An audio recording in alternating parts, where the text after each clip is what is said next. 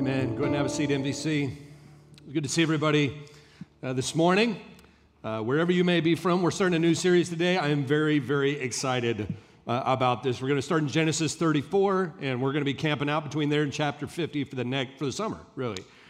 So that should be a well-worn part of your Bibles or a well-thumb-printed part of your phone, whatever the case may be. Let me ask you, how'd you sleep last night? I heard one grade, everybody else kind of furrowing their faces a bit. Okay, well, let's talk about dreaming, since this series is called The Dreamer. There are common dreams that people have, and there are 5 that psychologists and everybody else say are the most common. So I want to know who I'm dealing with here today. So raise your hand if you've had these dreams before. Number 5, dying. How many of you have dreamed that you died? Oh, man. You must be depressed. No wonder you're in church. Number 4, test-taking dreams, where you show up, maybe you're not prepared for all our analytical people are on that side, one on that side, they don't like the middle, whatever it is. Showing up naked at something. How many of you have done that? Okay, there you go. Okay, it's interesting, the geography of the room on this. That was all the front row people there. And then number 2, this is one I've had a lot, your teeth falling out. That's the second most common. Yeah, I've had that. That's an awful dream. Some people would call that your 70s, but you also can dream that way. And then number 1, the most common, is falling, taking a big fall. I've had that one too, all right? Okay, well, you have those kind of dreams, all right? Then you've got the dreams that you don't want to wake up from. You're like having the time of your life in your dream. Something great is happening. You know, you're just sitting there, and your whole existence is pure bliss. And then just then, a baby screams, wakes up. Just then, the smoke detector battery goes beep or whatever and lets you know that your joy has come to an end. Your bladder says, "Arise, my love, and take care of business." Whatever the case may be, that is a horrible feeling, because you're like, I don't want to wake up from this dream. It's great. Have you ever done the deal where you, like, say you got to get up and go to the bathroom in the middle of the night, and you try to keep your eyes closed and in the same zone while you go to the bathroom? It's like, I'm going to stay right there, and then I'm going to go back, I'm going to pick up right where I left off, right? And then you've got these other kind of dreams. So when I use the phrase dreamer, I'm talking about this kind I'm about to tell you about. These are what you might call callings. Vision. They are prophetic. Those are rare and typically given to the types of people you see in the Bible. They're not common, but there are dreams which are a little bit different. It's a nudge from God. It's something that gives you the sense, this is what I'm supposed to do. A lot of times those dreams are really just a forward sense of what God's already asked you to do in the Bible.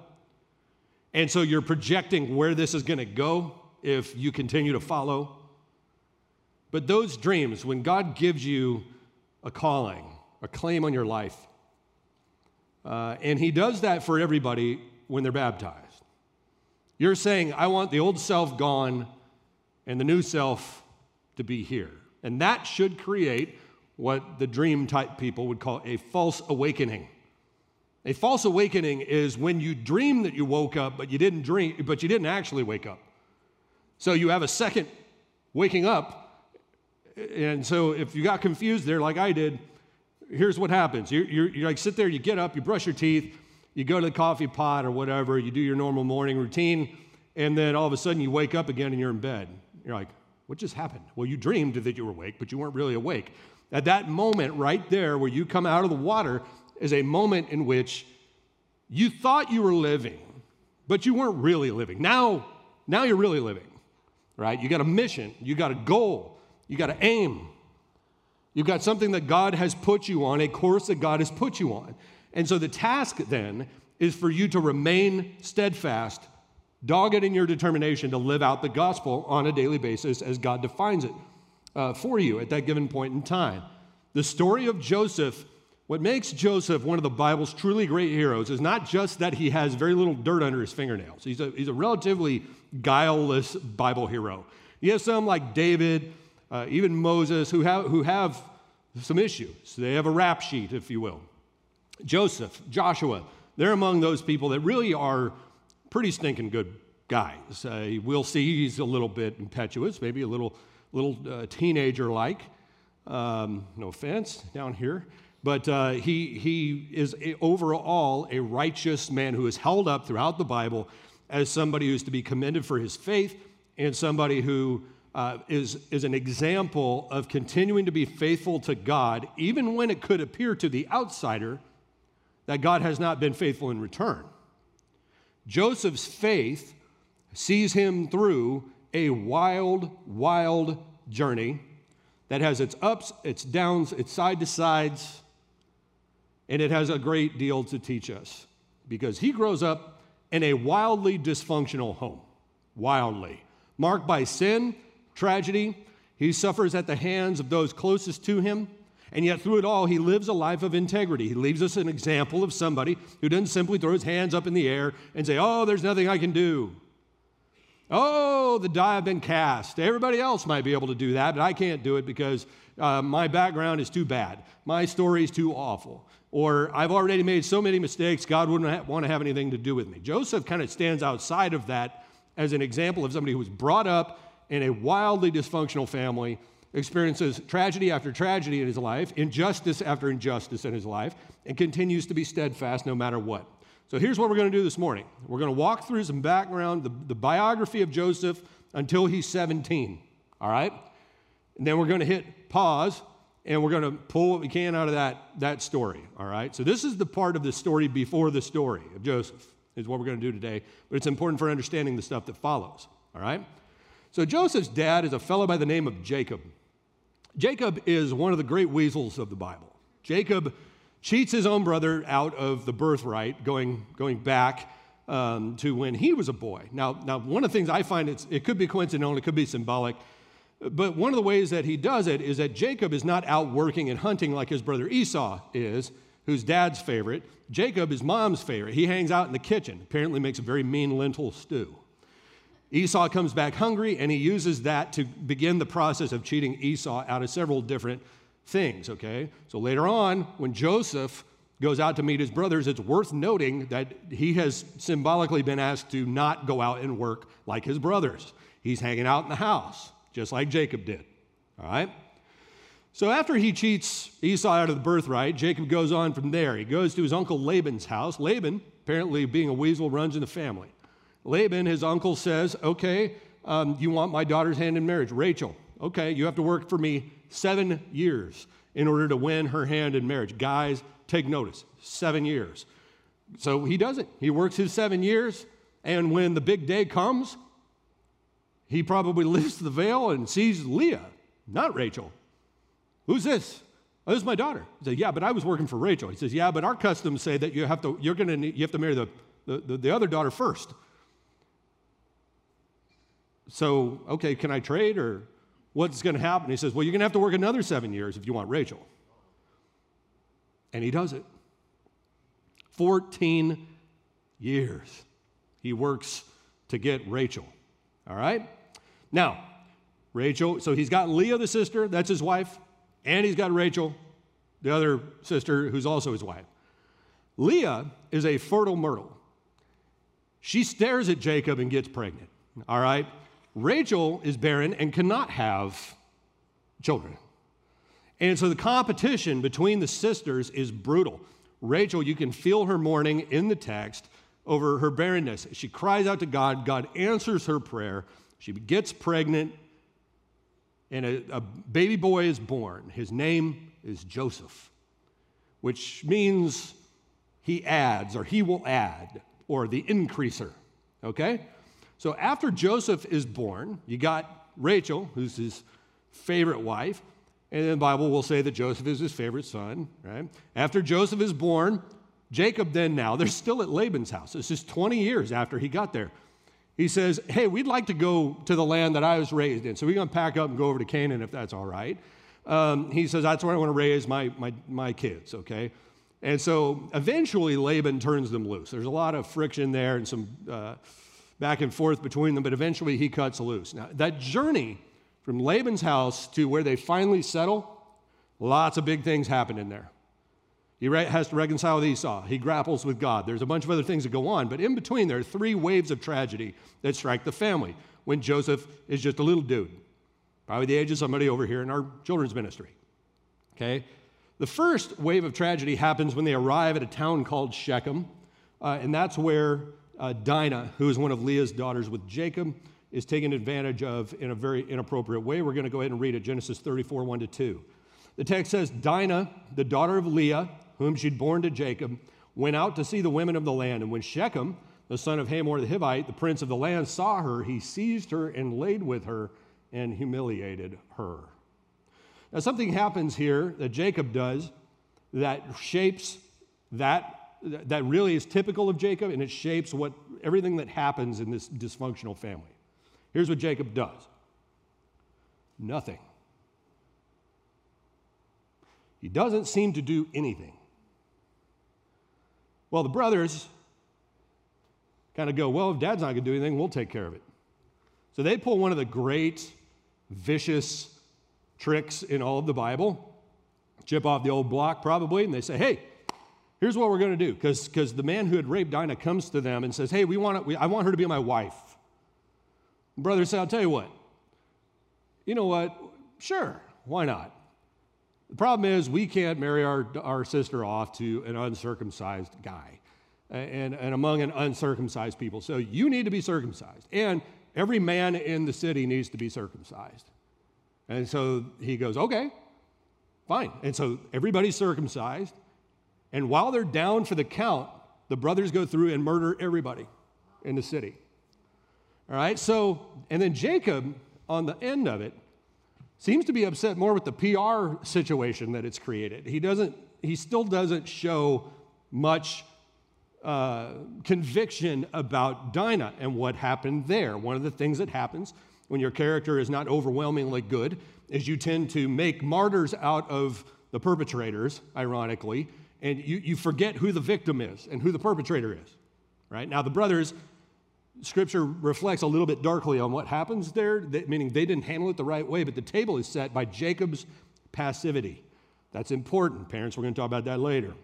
He's passive about the incident, so that mess happens, so they have to get out of Dodge. They get up and they take off, and then the second tragedy happens right after something good. So you have the incident with Dinah, they pack up, they take off, and guess what? Rachel is pregnant again.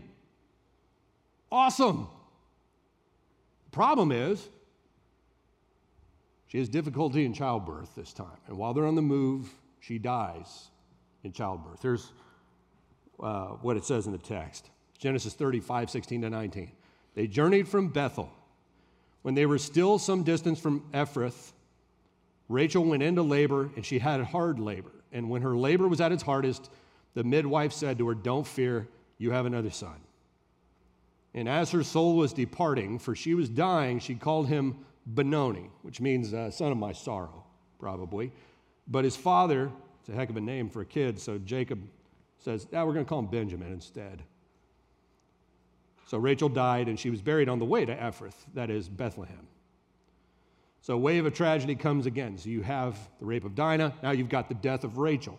So Joseph, still, toddling along there, has already watched the rape of his sister, the mass murder for vengeance of his brothers on the village. His mom is now dead, giving birth to his brother. All right? Wave 3 is a sin tragedy. This is Reuben, the firstborn of Jacob, and he goes and takes advantage of her, lies with, in an adulterous way, one of Jacob's concubines, the mother of 2 of his half-brothers. That's a big faux pas. While Jacob is mourning over Rachel, Reuben, the firstborn, is supposed to have his dad's back, does this awful thing. Now, again, what Jacob does here is nothing. It says there that Israel knows. Now, Israel, when it's in the Bible, there doesn't mean all Israel. It means his name's been changed at this point from Jacob to Israel. Okay? So if you see Israel on the slides today, that means Jacob. All right? Don't let it throw you. So he knows. He does nothing about it until he's about to breathe his last, and it's time for him to bequeath his own blessing on his firstborn. And Reuben's there, Dad, lay it on me. And he says, you know what? That whole thing back there with Bilhah, decades ago. That bothered me. So I'm going to pass over you and give it to your brother. So you look at this passivity, right? Again, he doesn't deal with it. He doesn't do what the Bible calls him to do as a parent. All right? So by the time that the story of Joseph really opens, Joseph is 17, okay? He's experienced, again, the rape of his sister, the mass murder to avenge it by his brothers, the death of his mother giving birth to his brother, a sexually sinful relationship between his brother and the mother of his half-brothers. I mean, they are a traveling Maury Povich show. They are a circus of dysfunction. And yet, his story hasn't even really started yet. So let me suggest to you, those of you who grew up in jacked up backgrounds, okay, as you watch this series develop, you watch the story of Joseph begin to take root, I want you to understand, if you come from a jacked up, whacked background, maybe you're even the source of that. Maybe you're a Jacob, you're a super passive parent, maybe you've sinned against people in your family, maybe you've got a violent past, something like that, anything like that, okay? Your story isn't over. It's not over. Today is not the end. Today's today. The past doesn't have to define the future. All right? So we'll come back to that a little bit later. But the story then really gets going in Genesis 37. Joseph is 17 years old and full of attitude. Genesis 37, 3-4. Now Israel loved Joseph more than any other of his sons, because he was the son of his old age. And he made him a robe of many colors. But when his brothers saw that their father loved him more than all his brothers, they hated him and could not speak peacefully to him. All right, almost every kid, if you grow up in a family with more than one kid, my family is that way. Preciado family's that way. You grew up in a family where you got more than one kid, you're not the only child. There will be a moment in time in which you think to yourself, they like that kid better. I thought that. My sister used to get more Christmas presents than me. And my parents still to this day go, no, that's not true. You just wanted more expensive stuff than she did. And all, and I'm like, yeah, whatever. You know, she was your favorite. We all know it. Let's move on, right? Okay, when the Bible says that that's your favorite, that's probably your favorite. He says he loved Joseph more because he was the son of his old age. I don't know if it was Jacob thought, hey, I still got it or whatever. He liked that fact that he was son of, and it was his favorite wife. And so he did love Joseph more. And the sign, the Bible says, is a multicolored coat. Now, let's talk about this coat for a second. We often in VBS or whenever, if you grew up going to church, it's some guy in a bathrobe that's been spray painted with stripes. That's not what this is. This is a long kind of garment that you would wear that's an alternative to a normal work tunic, okay? So picture, you know how like if you're out, you see Caltrans working, they're all wearing work garb, right? Orange to be bright. They got, helmets on. They got different things that go with working on that job, okay? And so there was a common, if they're out working in the field like they would have been, they would have had something that essentially looks like a romper, okay? Like a tank top over here for the most part, and then some pants and stuff like that. But so their arms were free, right? And they could go work on things. What's interesting about the name for the coat is that etymologically, out of the Hebrew, it kind of means it extends down to the wrists and the ankles, meaning this is a long coat. So a lot of scholars think that the big deal isn't that it's multicolored. That's what we say. The big deal is it's long. It's a way of Jacob saying to Joseph, you don't need to work like your other brothers do. Jacob didn't work like his brother Esau did. And so is there anything more annoying than feeling like you're the one that has to do the dishes all the time? They never do anything. Right? It's just something that small. How come I got to do that? How come I got to clean my room and they don't? Right? That stuff and the bickering that goes on in the average house, compare that to you've got a flock of 11 guys out there, or at least 10. Benjamin might have still been in the house. But you look at it and you go, okay, they got different moms and they have different perspectives of dad's affection. They've done different bad things. And now you got one kid who gets, and it's not a fashion thing. This is not, he got Lululemon and they got Target, all right? It's not what happened. This is about saying, you, my son, because I love you, you don't have to work like they do.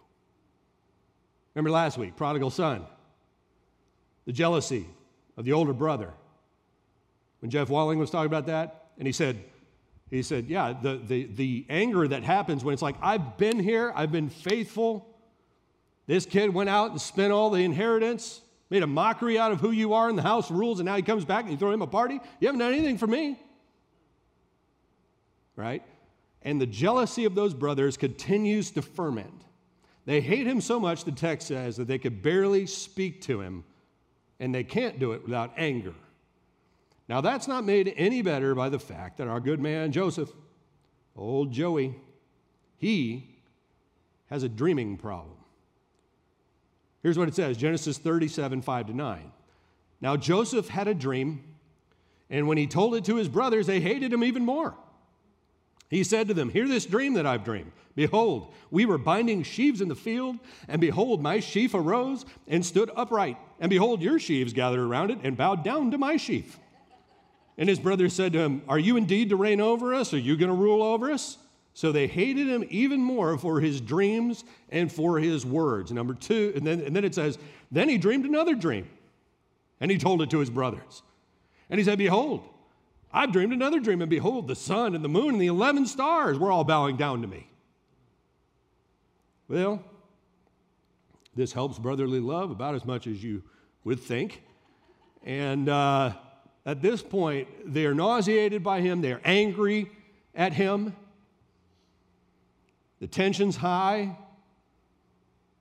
Great, now you even think that you're better than us. It's one thing for dad to favor you. It's another for you to show up and say, yeah, I had a dream. God gave me a dream. And that dream is that you all are going to bow down to me someday.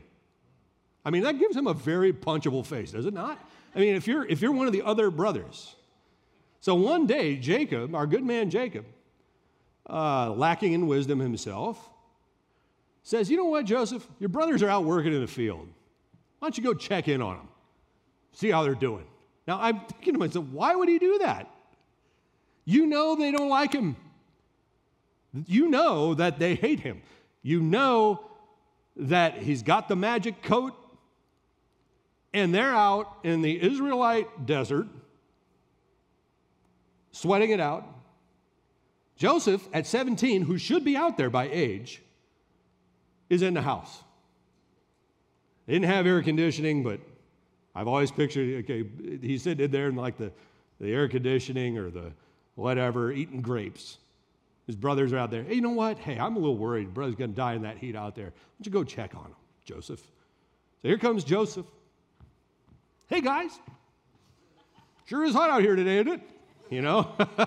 And all of a sudden, they have kind of had it.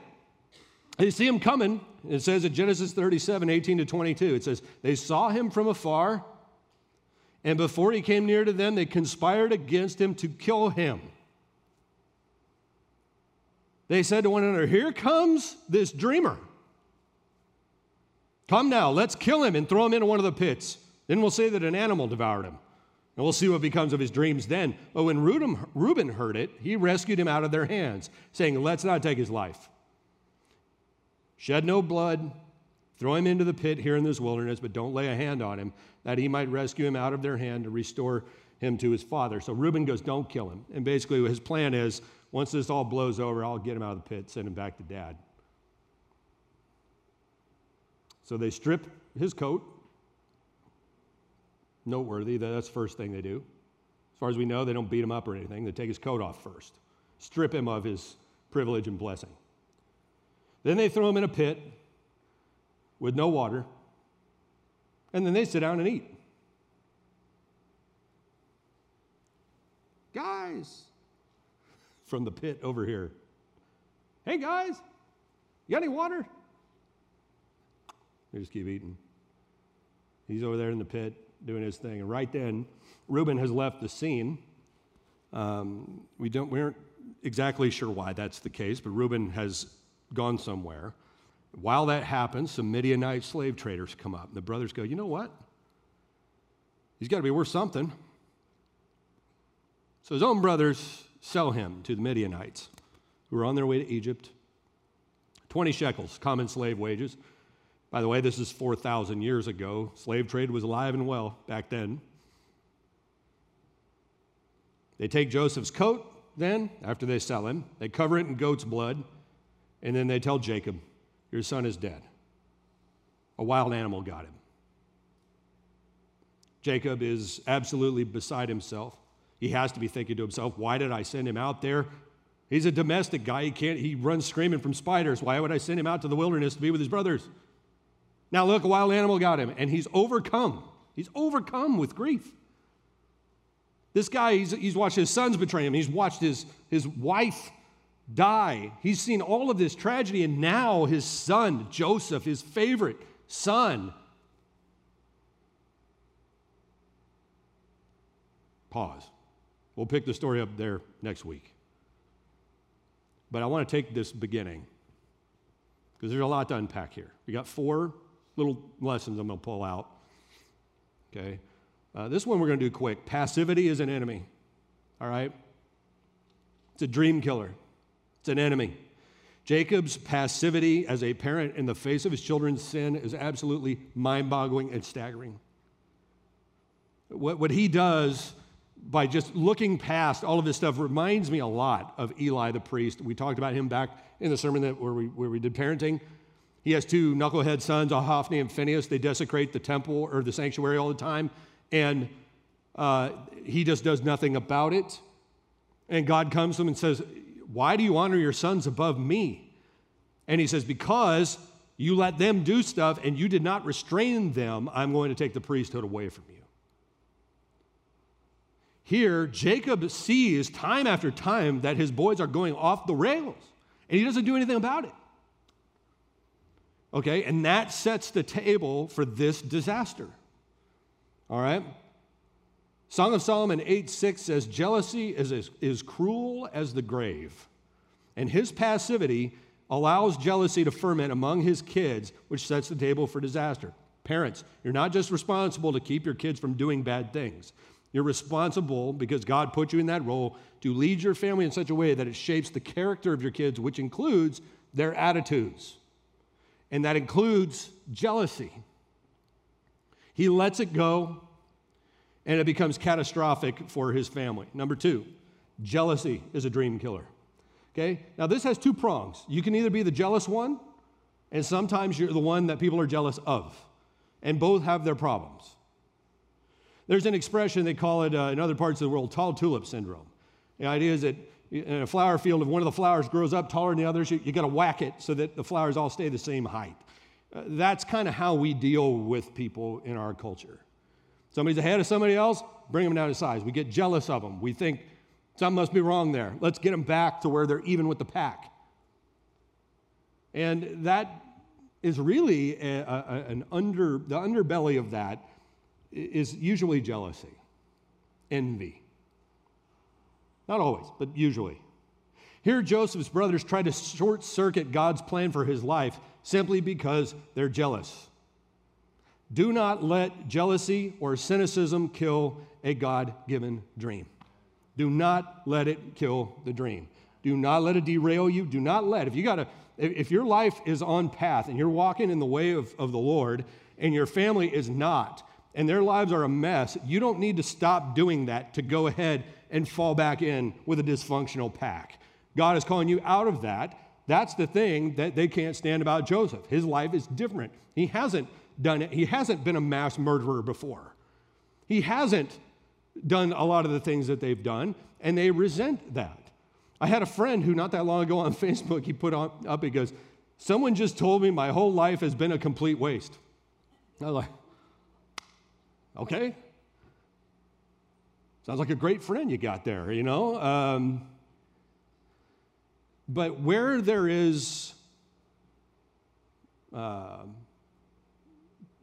victory in the life of a person, there will ultimately be people who try to kill that victory off, who aren't walking in victory. They're walking in jealousy, they're walking in fear, they're walking in insecurity, but they're not walking in victory. And thus they can't realize God's plan for their own life.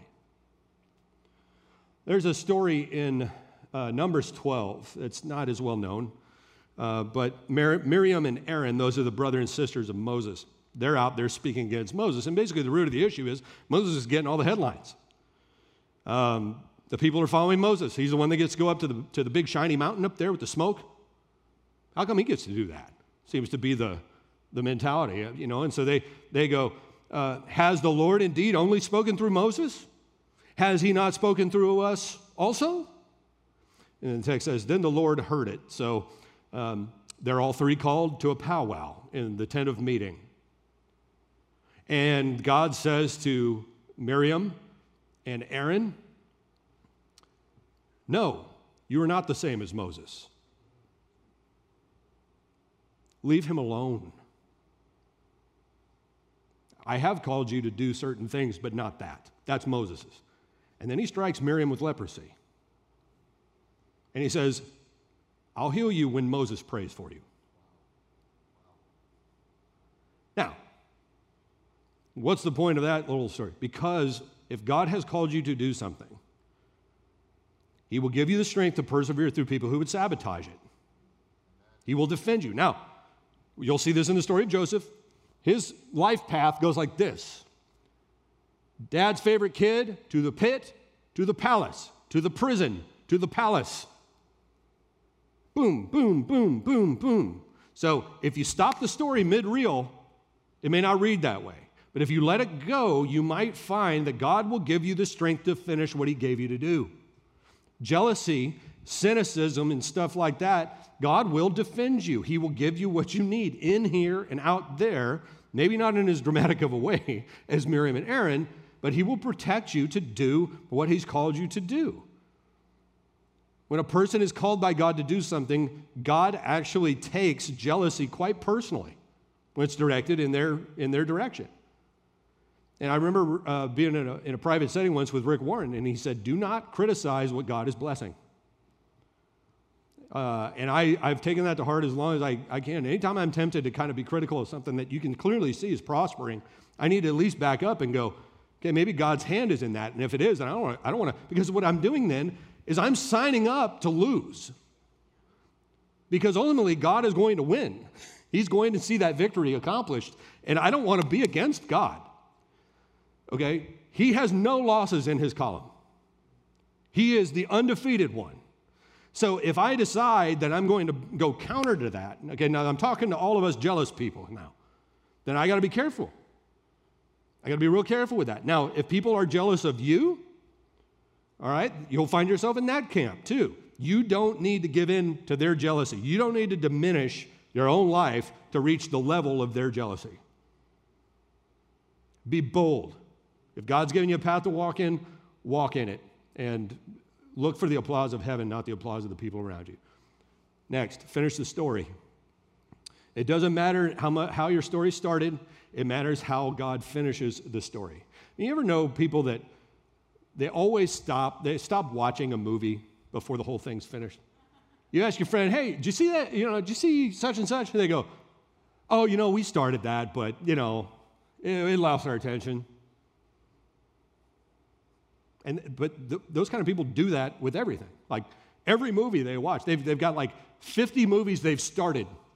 Their Netflix account has a series of half-finished red lines as they go through.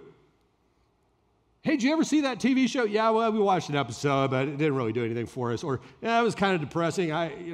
We just weren't into it. Or, you know what, I started for 10 minutes and I fell asleep. I never really finished it.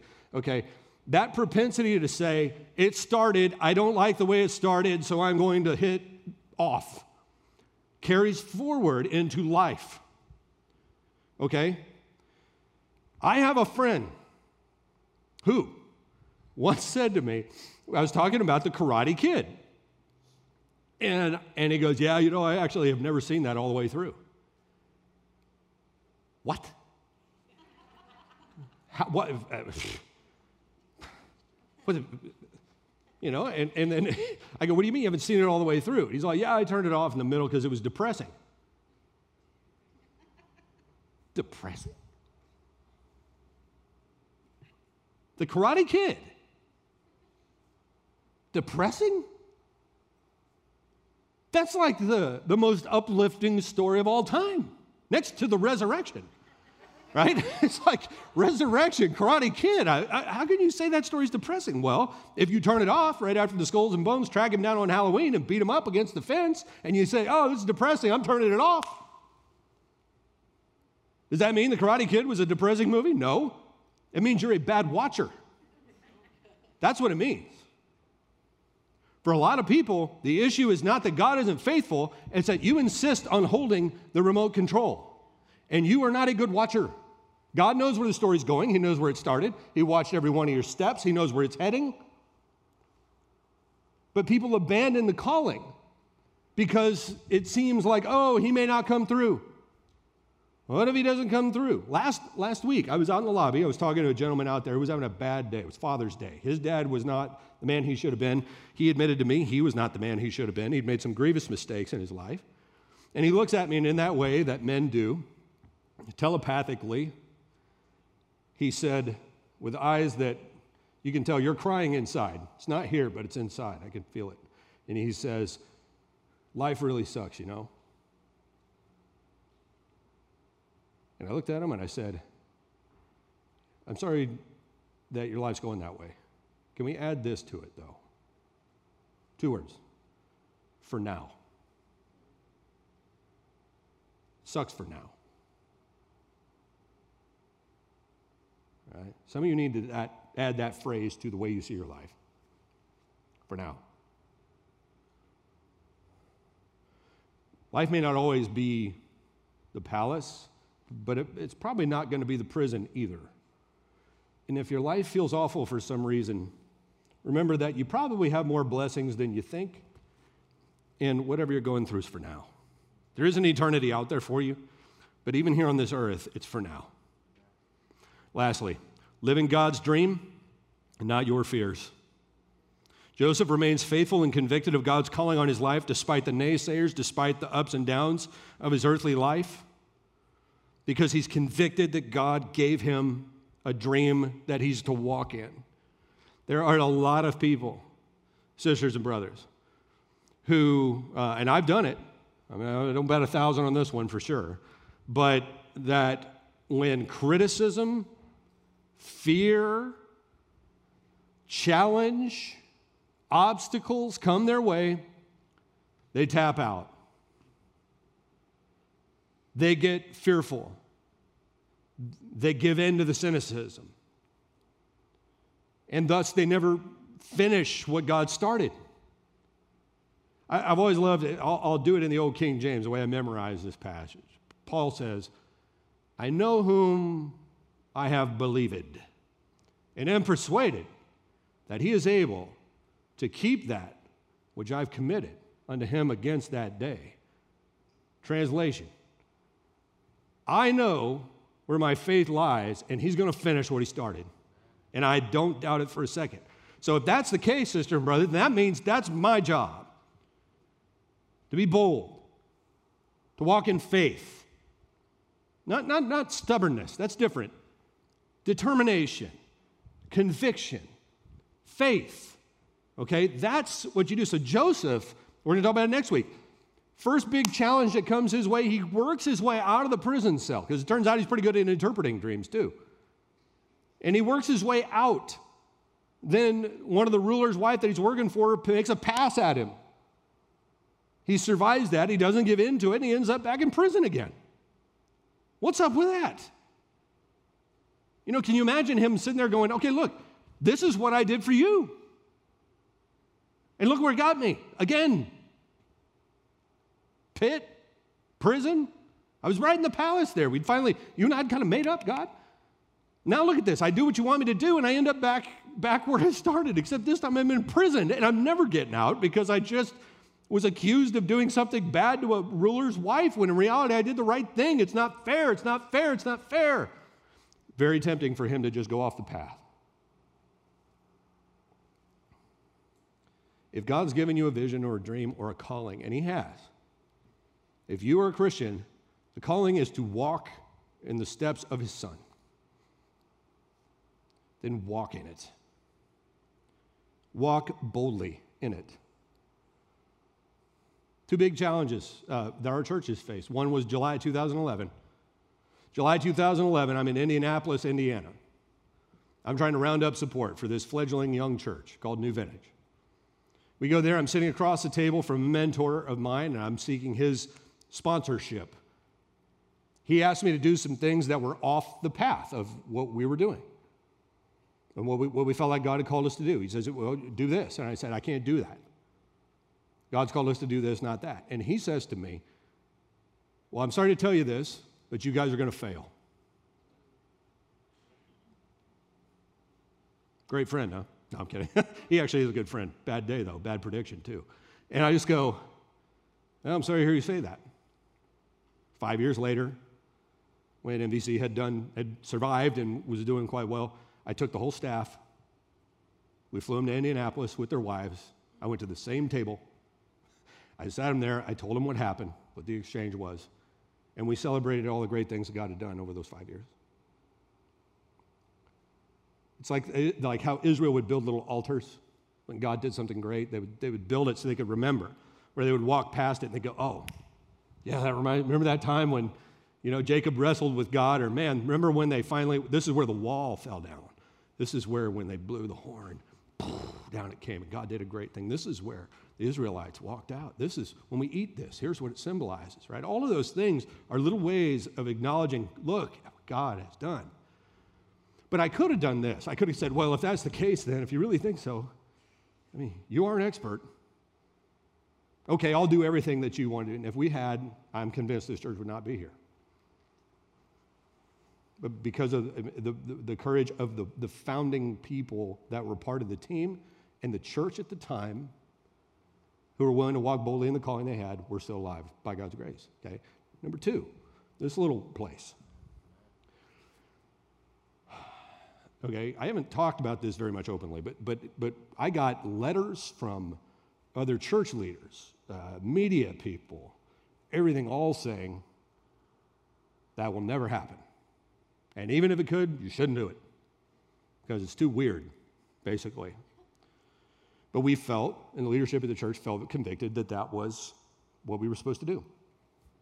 So we continued to do it. I remember one guy wrote a pretty scathing piece, and it was basically, you could tell he hated Christians, he hated the church, he hated everything about it, what we were trying to do. He wrote it, and pejoratively at the end, he talks about how it'll never get finished, and then ends it with thoughts and prayers. Right? Just to be smug and I thought to myself, I go, well, on paper, he may not be wrong, right? We could have, the leadership team of the church could have gone, you know what? Oh, no. Okay, well, if he says so, then maybe we can't.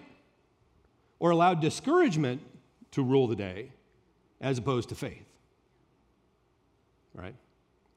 Our church, right? There was a lot from the day that we committed to doing this to this moment here today. There was a lot of ups and downs. I don't think suffering is too strong of a term, okay? You throw COVID into the mix, right? And so the chances to abandon it were everywhere. There were off-ramps everywhere, and nobody would have blinked at it, really. They would go, oh, man, I really wish they could have finished it, but I totally get it. I totally understand. Props to them for even thinking of the idea. That'd be great, right? But the difference between the pit and the palace, or Joseph at 17 and where God is going to take him, which is ultimately to help save Israel literally from starving to death. That's where this story goes. And Joseph's dreams will be fulfilled is Joseph's willingness to persevere through prison, palace, palace, dysfunctional families, different countries, and to stay committed to what God has asked him to do. So what about you? Are you walking in the steps of the risen one? Or is it a hobby? Is it a hobby because your family makes fun of you when you leave to go to church on Sundays? Do you keep quiet about your faith because you're afraid of what your friends are going to say? Are you not sure because your life is down in a pit right now? Then let me encourage you to say, hey, Karate Kid, let God take the remote and let him hit play and just watch him do his magic. Watch him do what he does. You're going to watch Joseph, okay, an Israelite boy who is sold into slavery by his own kinfolk, go all the way through and with no smugness, none, no pride, go on and fulfill and end up, that dream will be fulfilled. His brothers will come hat in hand needing grain. They don't even know it's him, but he hands it out in plentiful supply. He reconciles with his family, and then, the way it ends is he goes, you know what? Hey, I'm about to die. Here's what I want you to do. God already promised he's going to lead us up out of here one day. So I want you to take my bones when I'm dead, pick me up, and I want you to bury them there in the promised land, because I know that someday he's going to do it. And that's what they do. And someday came. Someday came when a man named Moses came along, was risen up, and out they went. And in the same way, the promise of God continues, right? When the whole world was in slavery, he raised up one named Jesus, the great deliverer. And he went and did everything that God wanted him to do. He learned obedience through what he suffered. And he went all the way to the cross, was raised from the grave, now sits at the right hand of God, and he's saying to you and to me, follow me. That's the call. That's the dream. Follow me. Follow me. We're going to take communion here, and let me encourage you to, if you haven't yet awakened from your get one of them good old false awakenings going. Maybe you thought you're really living, and not just now you're realizing maybe I haven't been living the way that I should. I dreamed that I was alive, but in reality I wasn't. Then make today the day. Make today the day that you wake up and you realize, you know what? If I'm willing to trust God enough to give him my life, okay, then I need to go ahead and give him my life and watch him do the things that he's about to do. When we pick up next week, Joseph will be on his way to Egypt as a slave. And we'll see where it goes from there. I think I can feel a visceral positive reaction to even anticipating where this story goes, because I love this story so much. We have some ushers that have the elements in their hands. If you didn't get them, bread and cup, let me encourage you to raise your hand and we'll get them to you. Right now, let me pray for us, and we'll take the Lord's Supper together. Father, for being a God who demonstrated what it's like to walk according to your will on a daily basis, Father, we give you thanks for the ministry of Jesus and all that it means. And Father, just like they thought that they could dash your dream for this world on the rocks by crucifying him, they played right in to the hands of your story, Father. And so, Father, for the victory that Jesus won on the cross and at the empty tomb, we give you thanks. And with bread and cup, Father, we say yes to you. We say we want to follow what Jesus called us to do. Father, if their dreams are broken among some in this room, would you mend them? If people turned off the story in the middle before your grace had a chance to pour into their life, Father, I ask that you break into their hearts and lives right now. And that, Father, they would begin to dream again, that you would pour forth vision into their lives about how you can use them in a mighty way in their homes, all around this city and around the world, and in this church. Father, we love you. We bless your name. It's in Jesus' name we pray. Amen.